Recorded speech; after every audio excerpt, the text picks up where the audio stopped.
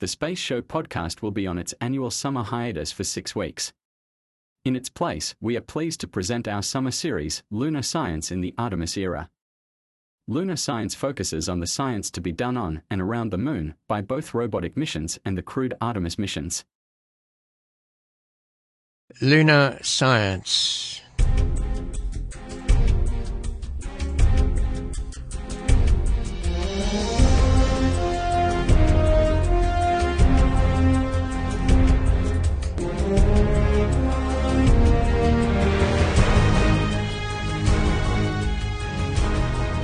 The surface is fine and powdery. I can pick it up loosely with my toe. It does adhere in fine layers like powdered charcoal to the sole and sides of my boots, but I can see footprint of my boots and the tread in the fine sandy particles.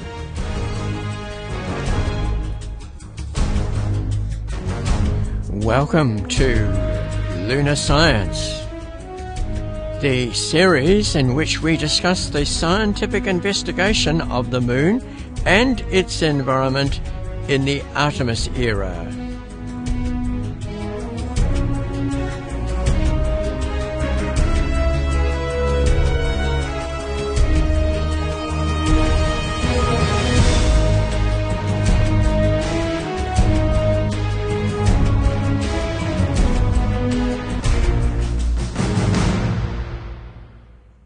We have all seen pictures of the Apollo astronauts hop-skipping on the Moon. Every documentary film also shows the mission controllers at the Johnson Space Center in Houston. What may have escaped your attention were the group of support scientists in a room adjacent to mission control. The Apollo Science Room's task was to watch closely what the astronauts were doing on the Moon and advise them on what to do. In Episode 8 of Lunar Science, we hear from 2 of the scientists involved and find what advice they have for the Artemis program. Harrison Schmitt was, and still is, a geologist. He went to the Moon on Apollo 17 in 1972. In February of 2021, he recounted the history of the Apollo Science Room. Well, thank you very much, and good morning to everyone. It's great to be with you. The Science Backroom history is really quite colorful. It's nice to relive it. Gene Shoemaker really came up with the concept when I and Gordon Swan and others were working with him in 1964-65. Before I entered pilot training. And once I'd gotten through the training phase and we were actually working to get Apollo 11 put together and planned, I suggested to Gene Kranz that he talk to Gordon Swan about the studies they had been doing, which were related to science support rooms out in Flagstaff. And Swan and Kranz got together, and that really, I think, was the germination of the Apollo 11 science support room, which was carried on throughout Apollo. Apollo 11 and 17 near real-time air-to-ground transcriptions was probably one of the greatest contributions that came out of the survey's involvement, Gordon Swan in particular, in that he suggested that we use court recorders to put a near real-time transcript up on an iodophore in the Mission Control Center. And that indeed was done, and so that at that point, Mission Control and everyone else had a transcript that was only about 30 seconds behind the actual transmissions. Apollo 11 activities of the SSR were not major, but one of the things was, where in the world did they land? As you all may recall, Neil had to translate down range quite a bit. We were not totally familiar with the mascons at that time and how they were perturbing the orbits. And Swan and his team finally, I think it was about 3 weeks later, actually were able to, through through examination of photography taken by the crew, find the location of the landing site. Apollo 12 and through 17, there was increased interaction, particularly with Capcoms, and in 15 and 17, there was particularly a great deal of EVA replanning, and that generally went well. We'll talk a little bit more about that in a few moments. That experience, those support room activities were indeed transferred on to Skylab shuttle and the International Space Station. Now, what are the advantages of having a science support room? They probably really haven't changed very much from when we first conceived of it. It certainly relieves the flight director and Capcom of making the science trade-off analyses that often will be required based on either time constraints or actual hardware problems or what have you. It brings those, namely the scientists with the most interest in the results, into the action. And I think we can, as I'll talk about a few moments, I think we can do more of that. Provides a mechanism for interaction between science and the operations and engineering support rooms.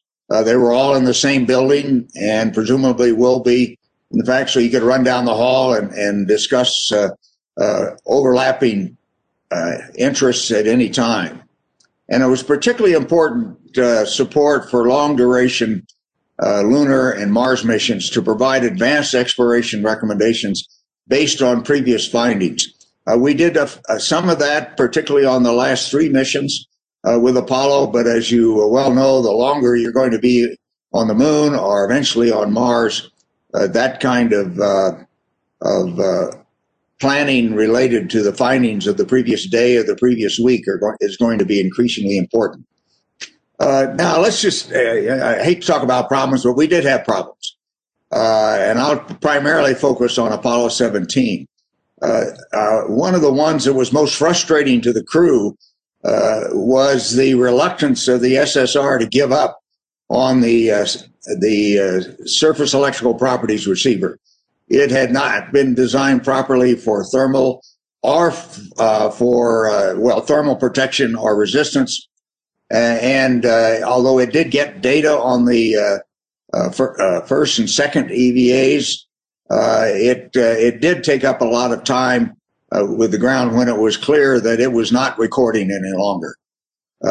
Also, there was a belief, I think, in the science support room that the PI for the lunar surface gravimeter, which really was a gravity wave detector, had adequately tested the uncaging of that instrument. And I was disappointed in the disinterest that was shown in a suggestion that we tilt the experiment away from level in order to get that beam uncaged. And there was also a recommendation, I believe, from the science support room to depart from our established routine of 2-man operations at Station 3. Now, those are just the personal ones that come to mind that bothered me the most. There also was an issue of there being no control over the use of the television. And the television often had wandered off looking at things that had nothing to do with the immediate issues that needed to be addressed. Now, in Apollo 12, crew reaction to the Apollo 11 science criticisms was really too bad. Scientists have got to keep their personal feelings about the use of various terms to themselves. The crew can react to these kind of things. If you have a geologist on board, the geologist doesn't really care about that.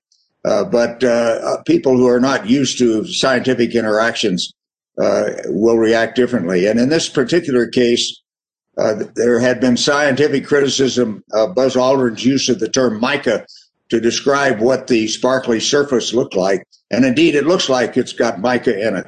The crew had seen this kind of phenomena on their various field trips, mica sparkling in stream beds and the like.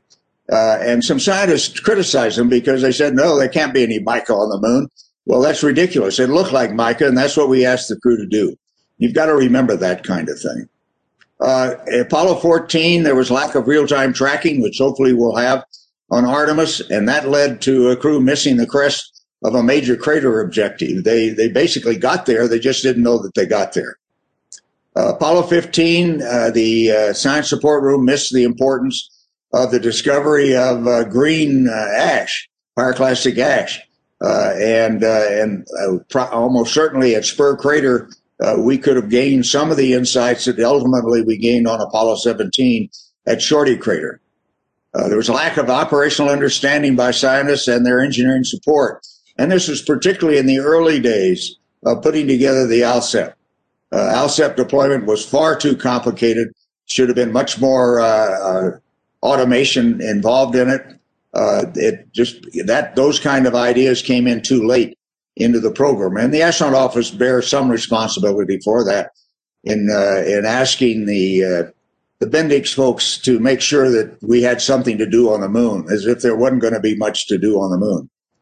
The lack of SSR participation in geological and ALSEP simulations, I think, was a major problem, and I would strongly recommend that once a mission crew is assigned, the simulations are going forward, whether they're run in mission control or actually out on geological problems. The people who are going to man the SSR should have very close participation in those kinds of exercises. I think it'll pay off handsomely in the future.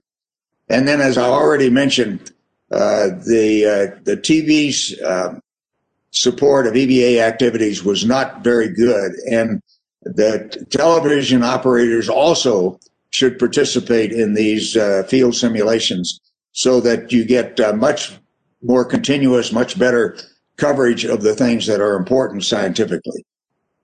Now, good results, of course, during Apollo were many. EVA replanning overnight usually went very well. In the case of Mars, of course, that's probably going to be planning over several days. But overnight planning went well. For example, there was a lot of discussion, as I understand it, about going back to Shorty once I discovered the orange soil, and giving up on Van Surg. I'm certainly glad that they did not do that. In fact, I'm currently working on Van Surg samples, and they're really very, very interesting samples that we wouldn't have gotten had we made that decision. You've got to basically believe that your pre-planning done in the quiet of the evening in the crew quarters and various other places is going to be very good, and particularly with the LROC coverage of the moon now and any landing site that we go to, that pre-planning ought to be your default decision anytime something comes up. It doesn't mean that you won't take advantage of some new discovery, but be careful that you change those original plans until you have enough information to feel that such a change will be worthwhile.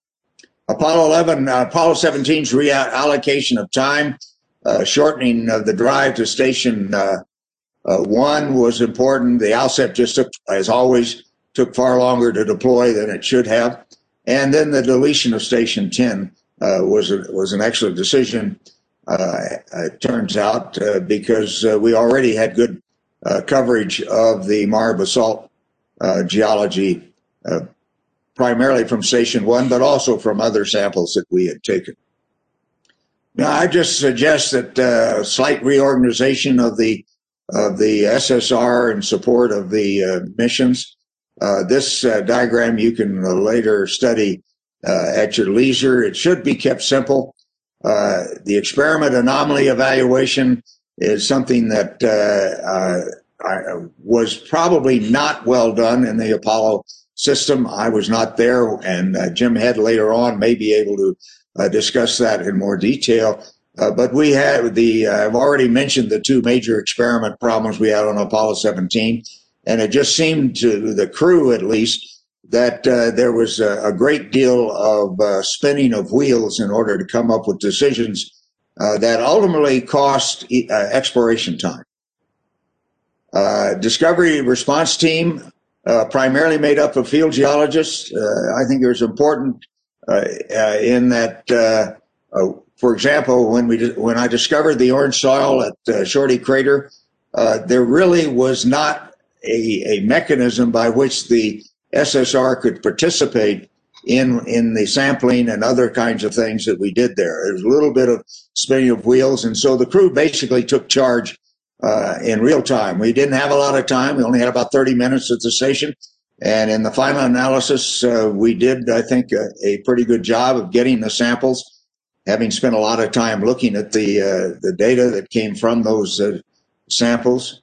One sample was missed, and it's too bad that either I or the ground did not realize that we had not gotten one of the samples that we should have, and that was the pyroclastic ash sample next to the light gray regolith that had covered that ash and protected it. Real-time transcripts, that obviously now can be automated, but it's still very important to have. And whether that's a function of the science support room or mission control itself is something to be worked out. And you need to have a team that is continuously and very rapidly keeping track of the sampling and the feature documentation that has taken place on any particular EVA. And then the same goes for making sure that your samples are all properly identified. I don't think on Apollo 17 we missed any identifications of samples. I'm a little bit concerned about the numbering of samples in the trench I dug at Station 3. But the more I look at it, the more we may have actually gotten that right. Those samples are complicated, and it's something I'll continue to look at, particularly in the context of the ANXCA examinations that we're undertaking at the present time. Well, that was geologist astronaut Harrison Schmitt.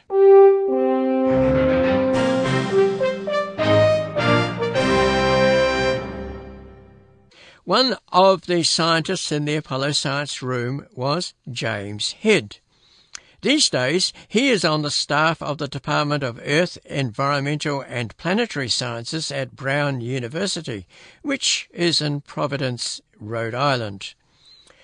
In February of 2021, he gave this history lesson and advice to the scientists of the Artemis generation. Basically, here we are, 50 years after Apollo, and I'm reminded of a comment by essentially Mark Twain, which is something like, history doesn't repeat itself, but it rhymes. So we're not going to try to tell you what to do, but there's a lot of lessons here that are really important. And one of them is exemplified by this 50th anniversary, Next Giant Leap, which is Artemis is on to Mars. And that's a critically important thing here because basically we need to practice for Mars. That's what one of the major things that Artemis is going to do. Mars is not the moon, not only in terms of its geology, but also in terms of the time delay, in terms of communications with the Earth. So I'm going to first talk briefly about broad setting and sequence of the Apollo missions and some general lessons learned. So what did I do? I worked at NASA headquarters as a systems engineer in 1968 to 1973.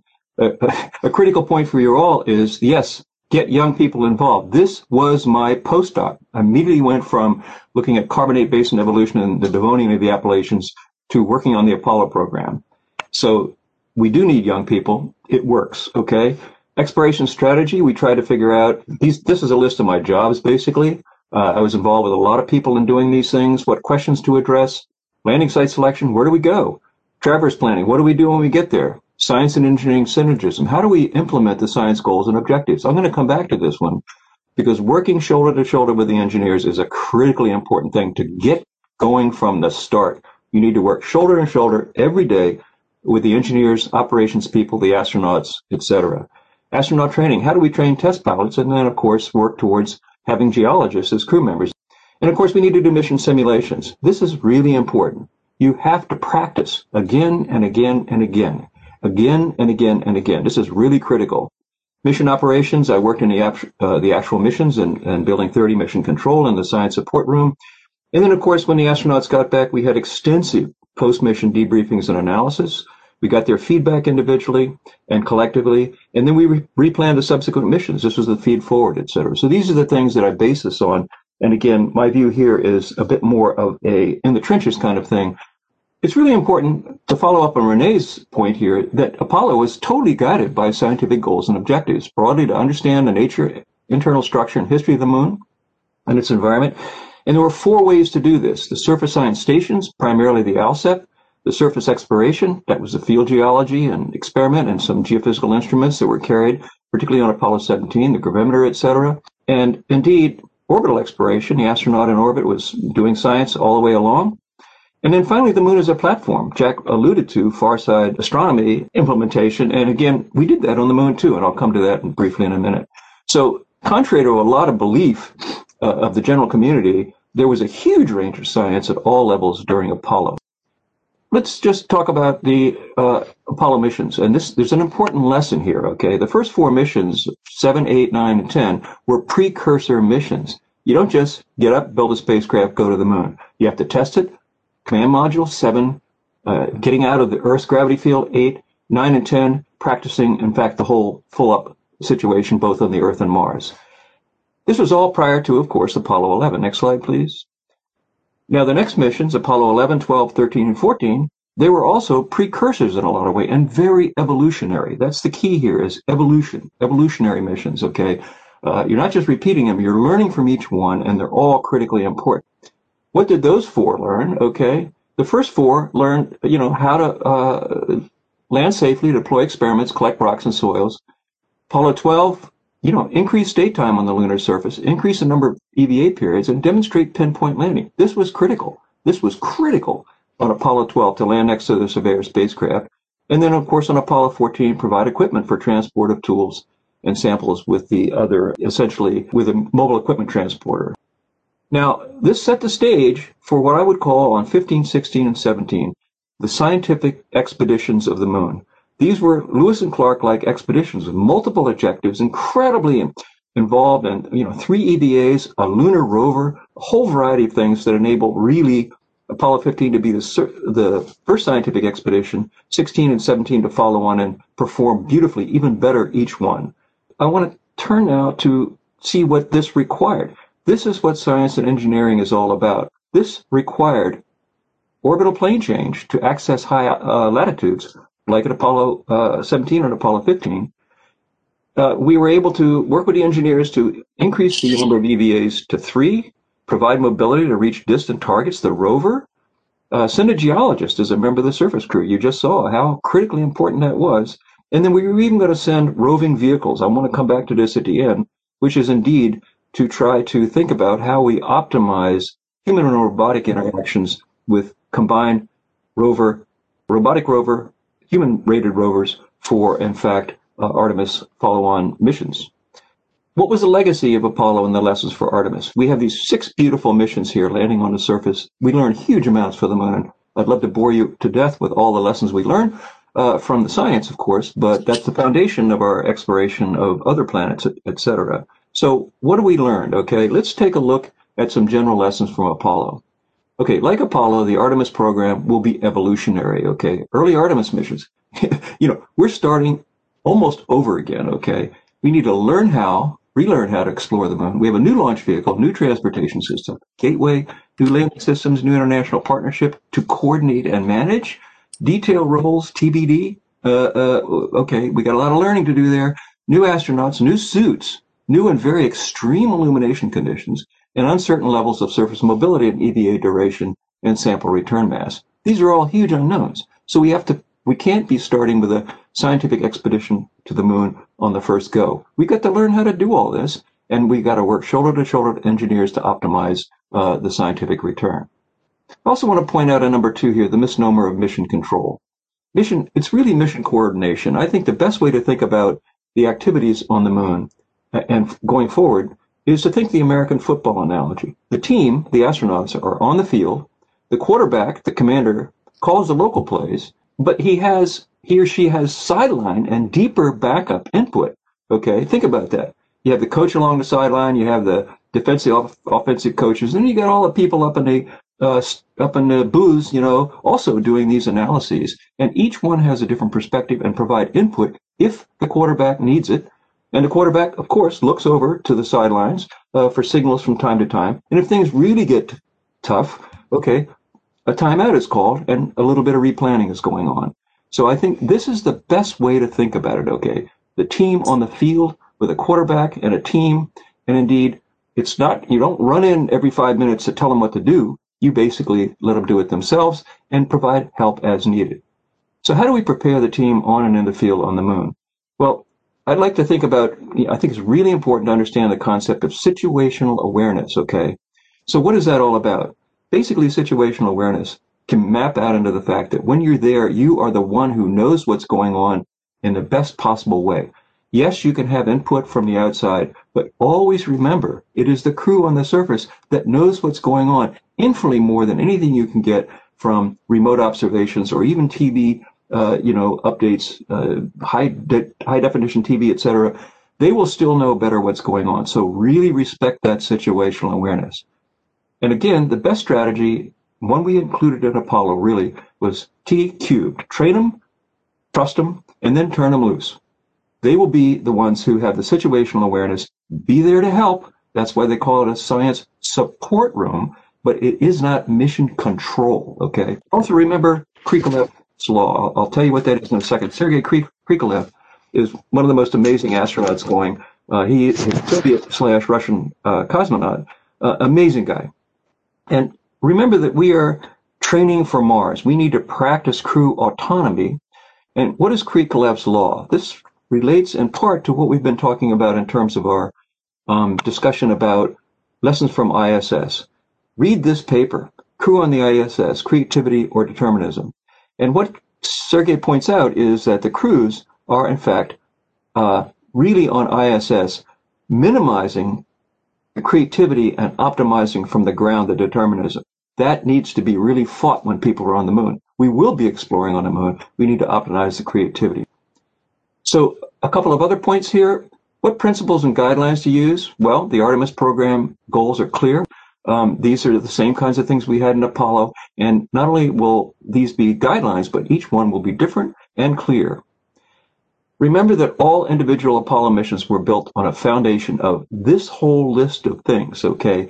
Geological training, classroom stuff, all of these things were repeated again and again and again with each crew, and these became more and more intensive in detail with each mission. The integration of flight operations, including flight directors and NASA management, into aspects of the training and field training, one of the best things that Gordy ever did was to get all these people out into the field to see how the sausage is made when you're doing geological investigations. Do that. That's what helped with the science and engineering synergism, where we integrated the scientific goals and objectives at all levels. The astronauts to Apollo mission director, they were on our side. They were trying to help us do all these kinds of things. And mission simulations in the field and mission control, in the field and mission control, simulate, practice.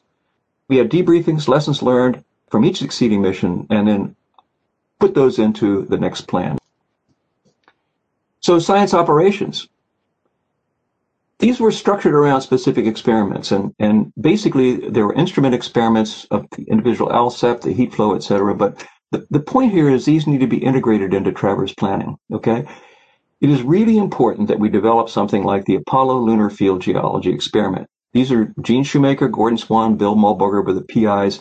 This was the key to the science support room, back room. It was an experiment, okay? We need to have people who are in charge. We need to have a hierarchy. We need to have something like the Apollo Lunar Field Geology Experiment so that it isn't just a bunch of random inputs. And also there were mission rules that set scientific and experiment priorities and served to help and plan contingencies. I'll come back to that in a second. Geological traverse planning, these were really important. They followed Apollo program mission goals and objectives designed by a small group, JSC, USGS, NASA headquarters, etc., implemented, interacted, and iterated with the astronauts, operations, and science community, and they always had primary and backup contingency traverses. For example, what happens if the LRV doesn't work? Well, you've got to walk. They were not scripts. That's another thing I want to just kill wherever I can. They were plans and almost never stayed the same during the mission. No one in their right mind would go into the field, Antarctica, the bottom of the ocean, anywhere, without a plan, okay?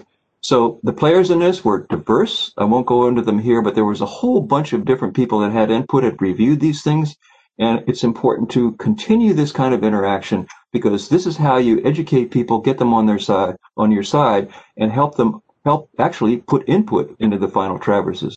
So how to support the team on and in the field on the moon? How did it all work during a mission?